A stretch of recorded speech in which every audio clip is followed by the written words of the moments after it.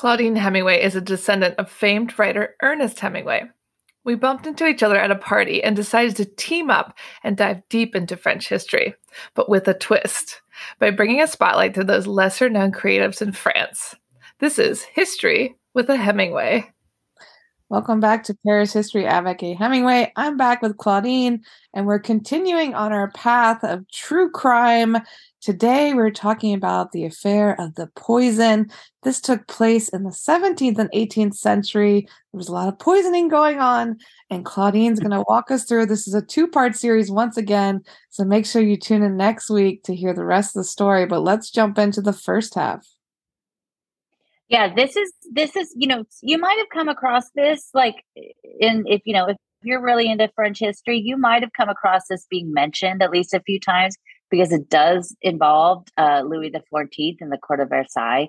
And if you had watched the TV series Versailles, that is right now is on Netflix, they dabble into this, and we'll get into kind of the juicy part of the story that was really attached to that they depict in Versailles.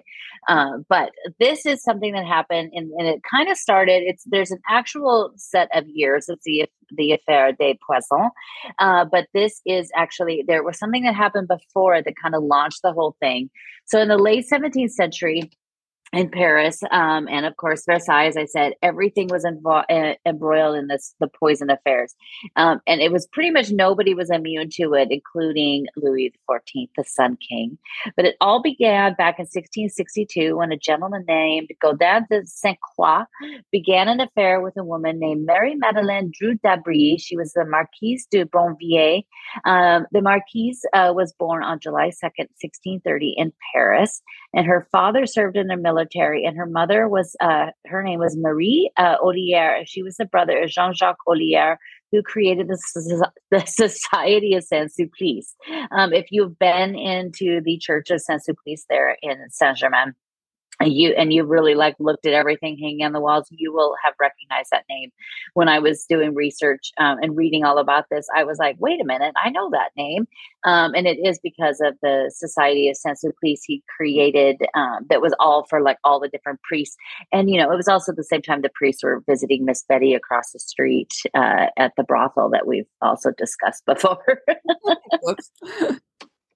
We should just call it the Society of Miss Betty. But she was the oldest of 5 children. Her mother died shortly after giving birth to her youngest brother. But as the oldest, her father expected her to help out with the siblings, of course, and she was in charge of the house. At just 7 years old, she was raped by a neighbor. And at 10 years old, she began to have sexual relations with her 2 younger brothers up to 3 times a week. Yikes. Yeah, kind of gross. So obviously, when we talk about what happens, obviously sometimes these things come into play. Another thing about this, and we're going to be talking about these are mostly all women that were involved in the poison affair. And I recently posted something about Catherine de Medici and how we've talked about her on the podcast, and we'll link it in the notes.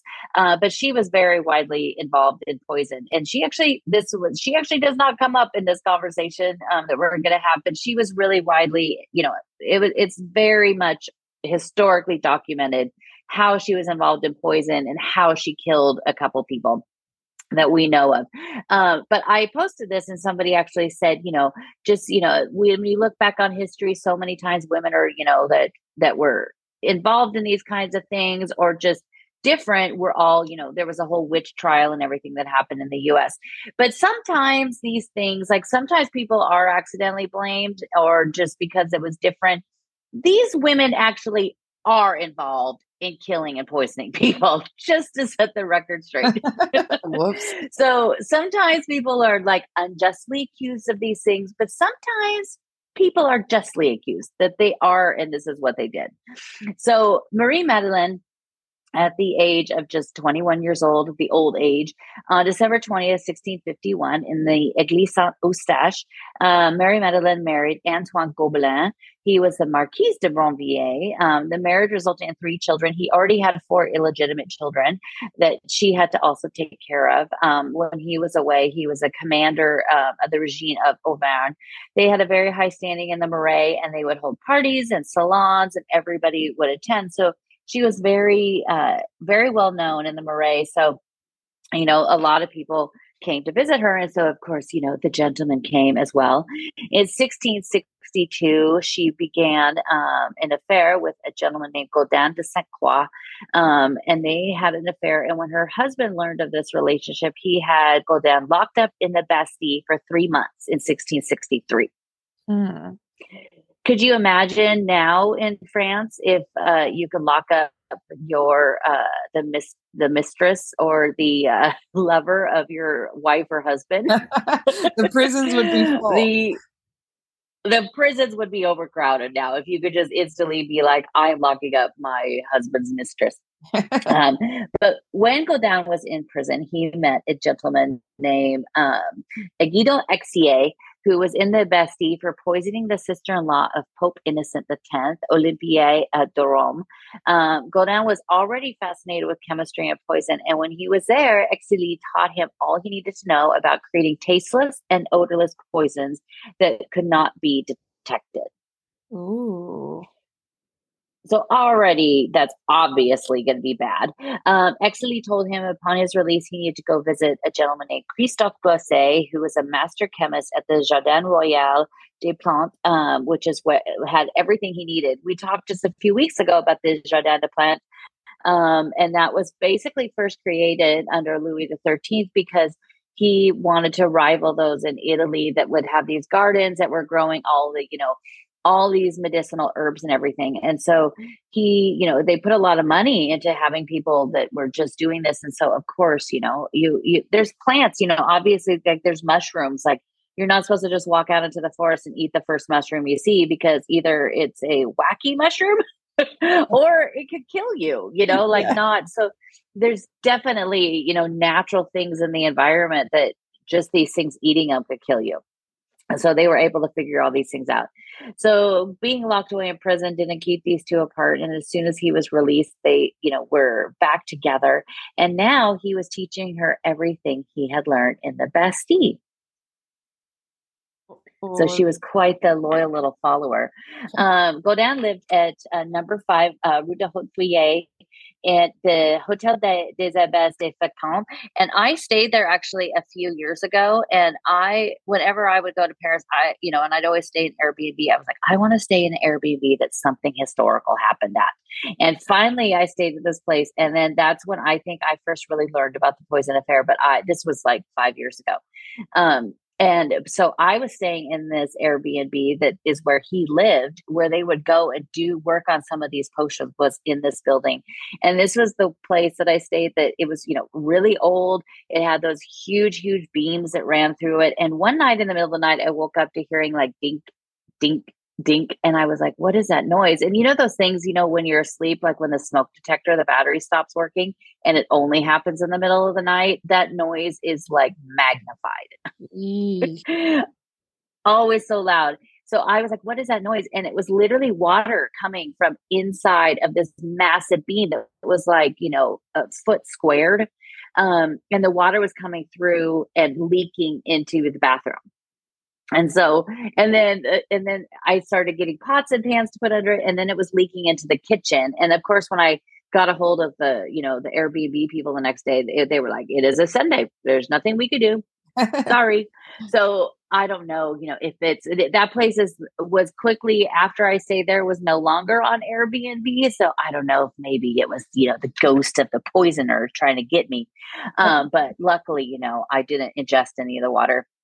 But the two would stay there. And this street is right behind the Fontaine Saint-Michel. So it is just like, it's like 1 block off the Hotel Saint-Michel or the Fontaine Saint-Michel. So it's very close to Ile de la Cité. So the two would go there into this building. They'd work on their poisons. They'd put them into cakes and other sweet treats.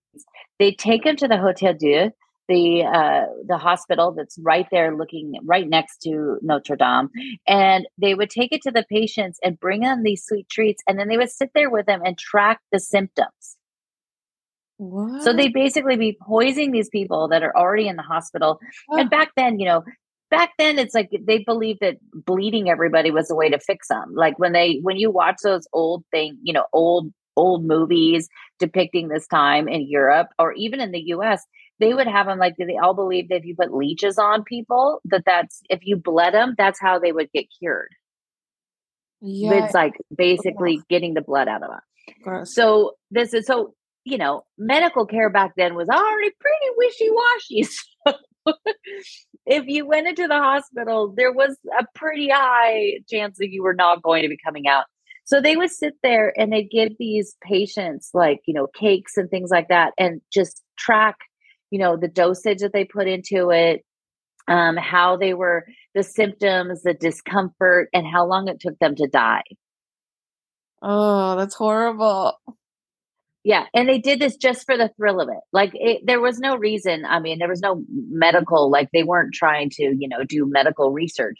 They just did this for the thrill of it to see. So Mary took what she learned and she tried this out on her father. On September 10th, 1666, she killed her father by poison. A few years later, she ended up in 1670 killing two of her brothers, Antoine and Francois. A sister was also a victim of her potions, but she didn't completely kill her. She was able to survive, but she did all of that so she could knock them all out, so she could get to more of her inheritance.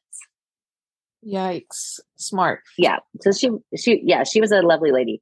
So fearing for his own life, her husband Antoine decided to leave Paris and took their children because they were worried that he might be the next victim. And I'm sure he definitely would have. If like after her father and her brothers, you definitely think that her father was, or her husband was next on the list.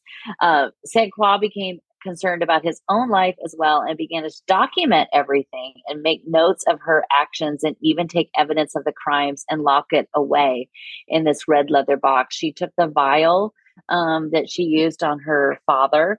So he ended up having all of this that he put away. Unfortunately, for Mary Magdalene, he died of his own natural causes on July 31st, 1672. And it's unfortunate because he locked all these things away in a red box and he left a note that said if anything was to ever happen to him before she died, to go find and look at this box.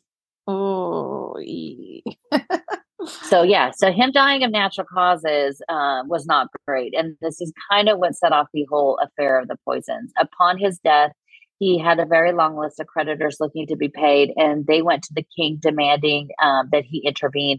So the king ordered a search of his property, going through everything, and that is when they found this note that led them to this box.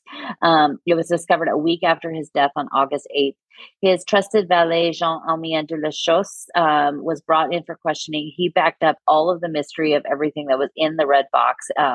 And as soon as they found that, Marie knew to quickly leave. She left for London. She eventually hid out at a Benedictine convent in Avry in the north of France, where she hid for 3 years. She was charged with his murder, even though she never was able to go to trial. So she was charged in absentia. And but the investigators still were like out on the case. They still wanted to find her. They were just like, they weren't going to let it go. One investigator even dressed up as a priest and went to this abbey and hid there as a priest for 4 months before he could finally get to her, get close enough to her to arrest her and bring her back to Paris on April 17, 1676. They got her. Yeah, they were not going to let this go. On April 26th, which is the date, my birthday, that seems that I come across in just about every story I ever do research on. For some reason, something always happens on April 26th. But they started to question her and torture her. That lasted weeks. They tortured her, with water, pouring all this water down her throat, trying to get her to, that she'd almost be choking. She did finally admit to killing her brother and her father, but she would not admit to killing, have anything to do with Gaudin's death, because she actually didn't have anything to do with his death. A second trial began 3 days later on April 29th. And the trial lasted a really long time for back then. It culminated on the 14th of July. And another gal that we've talked about before, Madame de Sévigné, was in the front row noting everything that was said.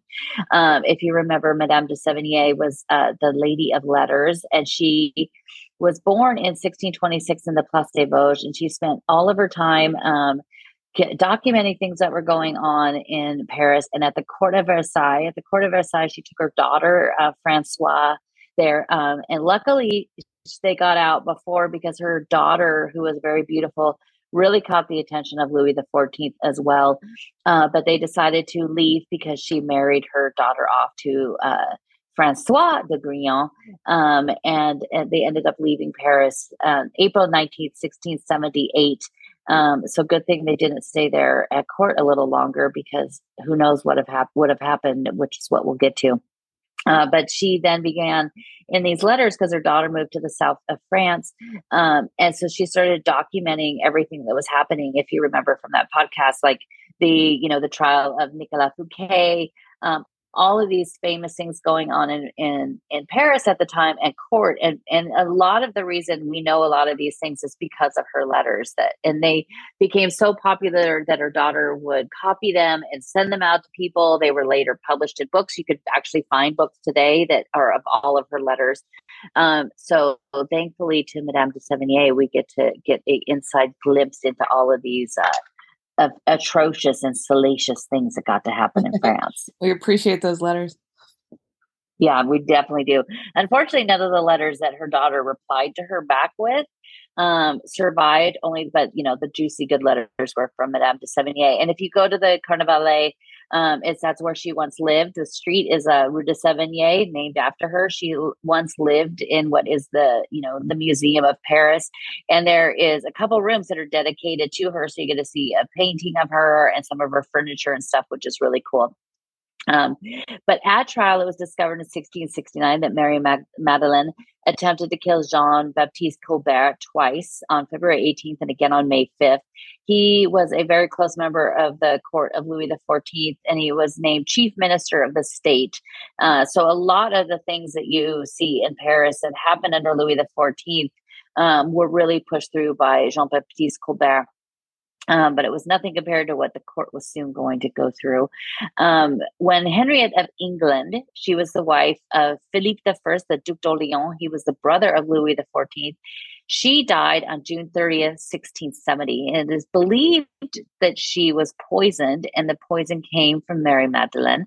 A glass of chicory was given to Henriette by the Knight of Lorraine, who was also the lover of her husband and wanted her out of the way. So he had given her this glass of chicory, which some people, I think, try drinking chicory even still to this day as a replacement for coffee. What? Which, yeah, there's people that don't want caffeine and coffee. So I think it's like chicory that you could actually get, and people say it tastes like coffee. But after reading this, I don't know if I would want to drink it. Yikes. Ew. Yeah, I think that was like a thing during COVID too, where some people started drinking that because they were just at home drinking endless, gallons of coffee, like this isn't good for me. So they started drinking chicory. It's like, I think it's like a bark. Weird. Yeah, it doesn't sound good.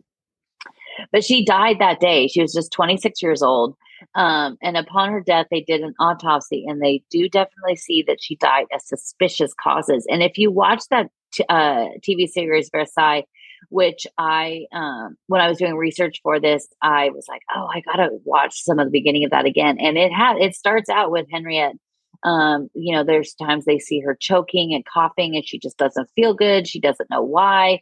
And the Knight of Lorraine is plays through the whole series. He's the gentleman with the very long hair and lover of Philippe, the Duc d'Orléans. And so you definitely see, and it even goes through a little farther into the poison affair with Madame de Montespan. But this whole thing, everything that was documented by Madame de Sévigné gives one of the strongest accounts of the details, saying assassination is the safest. It is a trifle compared to the 8 months of killing her father and receiving all his caresses and sweetness, where she just only responded with doubling the dose. Oh gosh, yikes. Yeah. But Alexander Dumas, of course, from the Three Musketeers, he also noted all of these details. Alexander Dumas he's really known for the Three Musketeers and is it the Count of Monte Cristo. But if you look into his whole list of books that he wrote books about like Marie Antoinette, and he wrote these books about court and these people at court, which are really, really interesting to check out. They're definitely not as involved as the Three Musketeers in some of those books, but they are really interesting because he really notes these things. But on July 16, 1676, Mary Magdalene met her final fate at the Place de Grève, which is now the Place de Hotel de Ville. She was beheaded and burned on the stake. Her ashes were tossed into the wind of Paris. So they basically just picked up her ashes and threw them into the wind. So that's, even, I don't know. I mean, we've talked about so many of these people that were beheaded and they put their heads on a stake and they just like basically, brought the stake with his bloody, gross head dripping on people in the crowd. Yeah. I don't know which is worse, that or that her ashes were going through the city and people were just breathing them in. Yeah, neither sounds great. Yeah, but Sevigny said that she never has a city been so aroused, so intent on a spectacle when this was happening. And she remarked that Paris has now inhaled her evil and it was now to return 7 years later. I mean, she had to seek revenge. Yeah, so her ashes maybe, there was some of her with the witchcraft and poisons. It got back in their system. But as she was taken the short way to her death, she said, out of so many people, must I be the one to be put to death? Half the people in Paris are involved in this sort of thing, and I could ruin them all if I were to talk. When the news reached the king, he ordered an investigation. Louis XIV appointed Gabriel Nicolas de la Rien, the lieutenant general of the police, to create a group to look into these allegations, but he never knew how close to home it would get, which we'll tell you all about next week. All right, guys. Well, make sure you tune in next week to continue the story. And I hope you guys are enjoying this new theme of the podcast. And we love hearing from you. So send us a message and drop us a line. And check out Claudine's website, ClaudineHemingway.com, for more information. Thanks for listening today, guys. If you're interested in learning more about Claudine, her tours, history, and the beautiful photographs that she posts all over Instagram, tune into her website, ClaudineHemingway.com.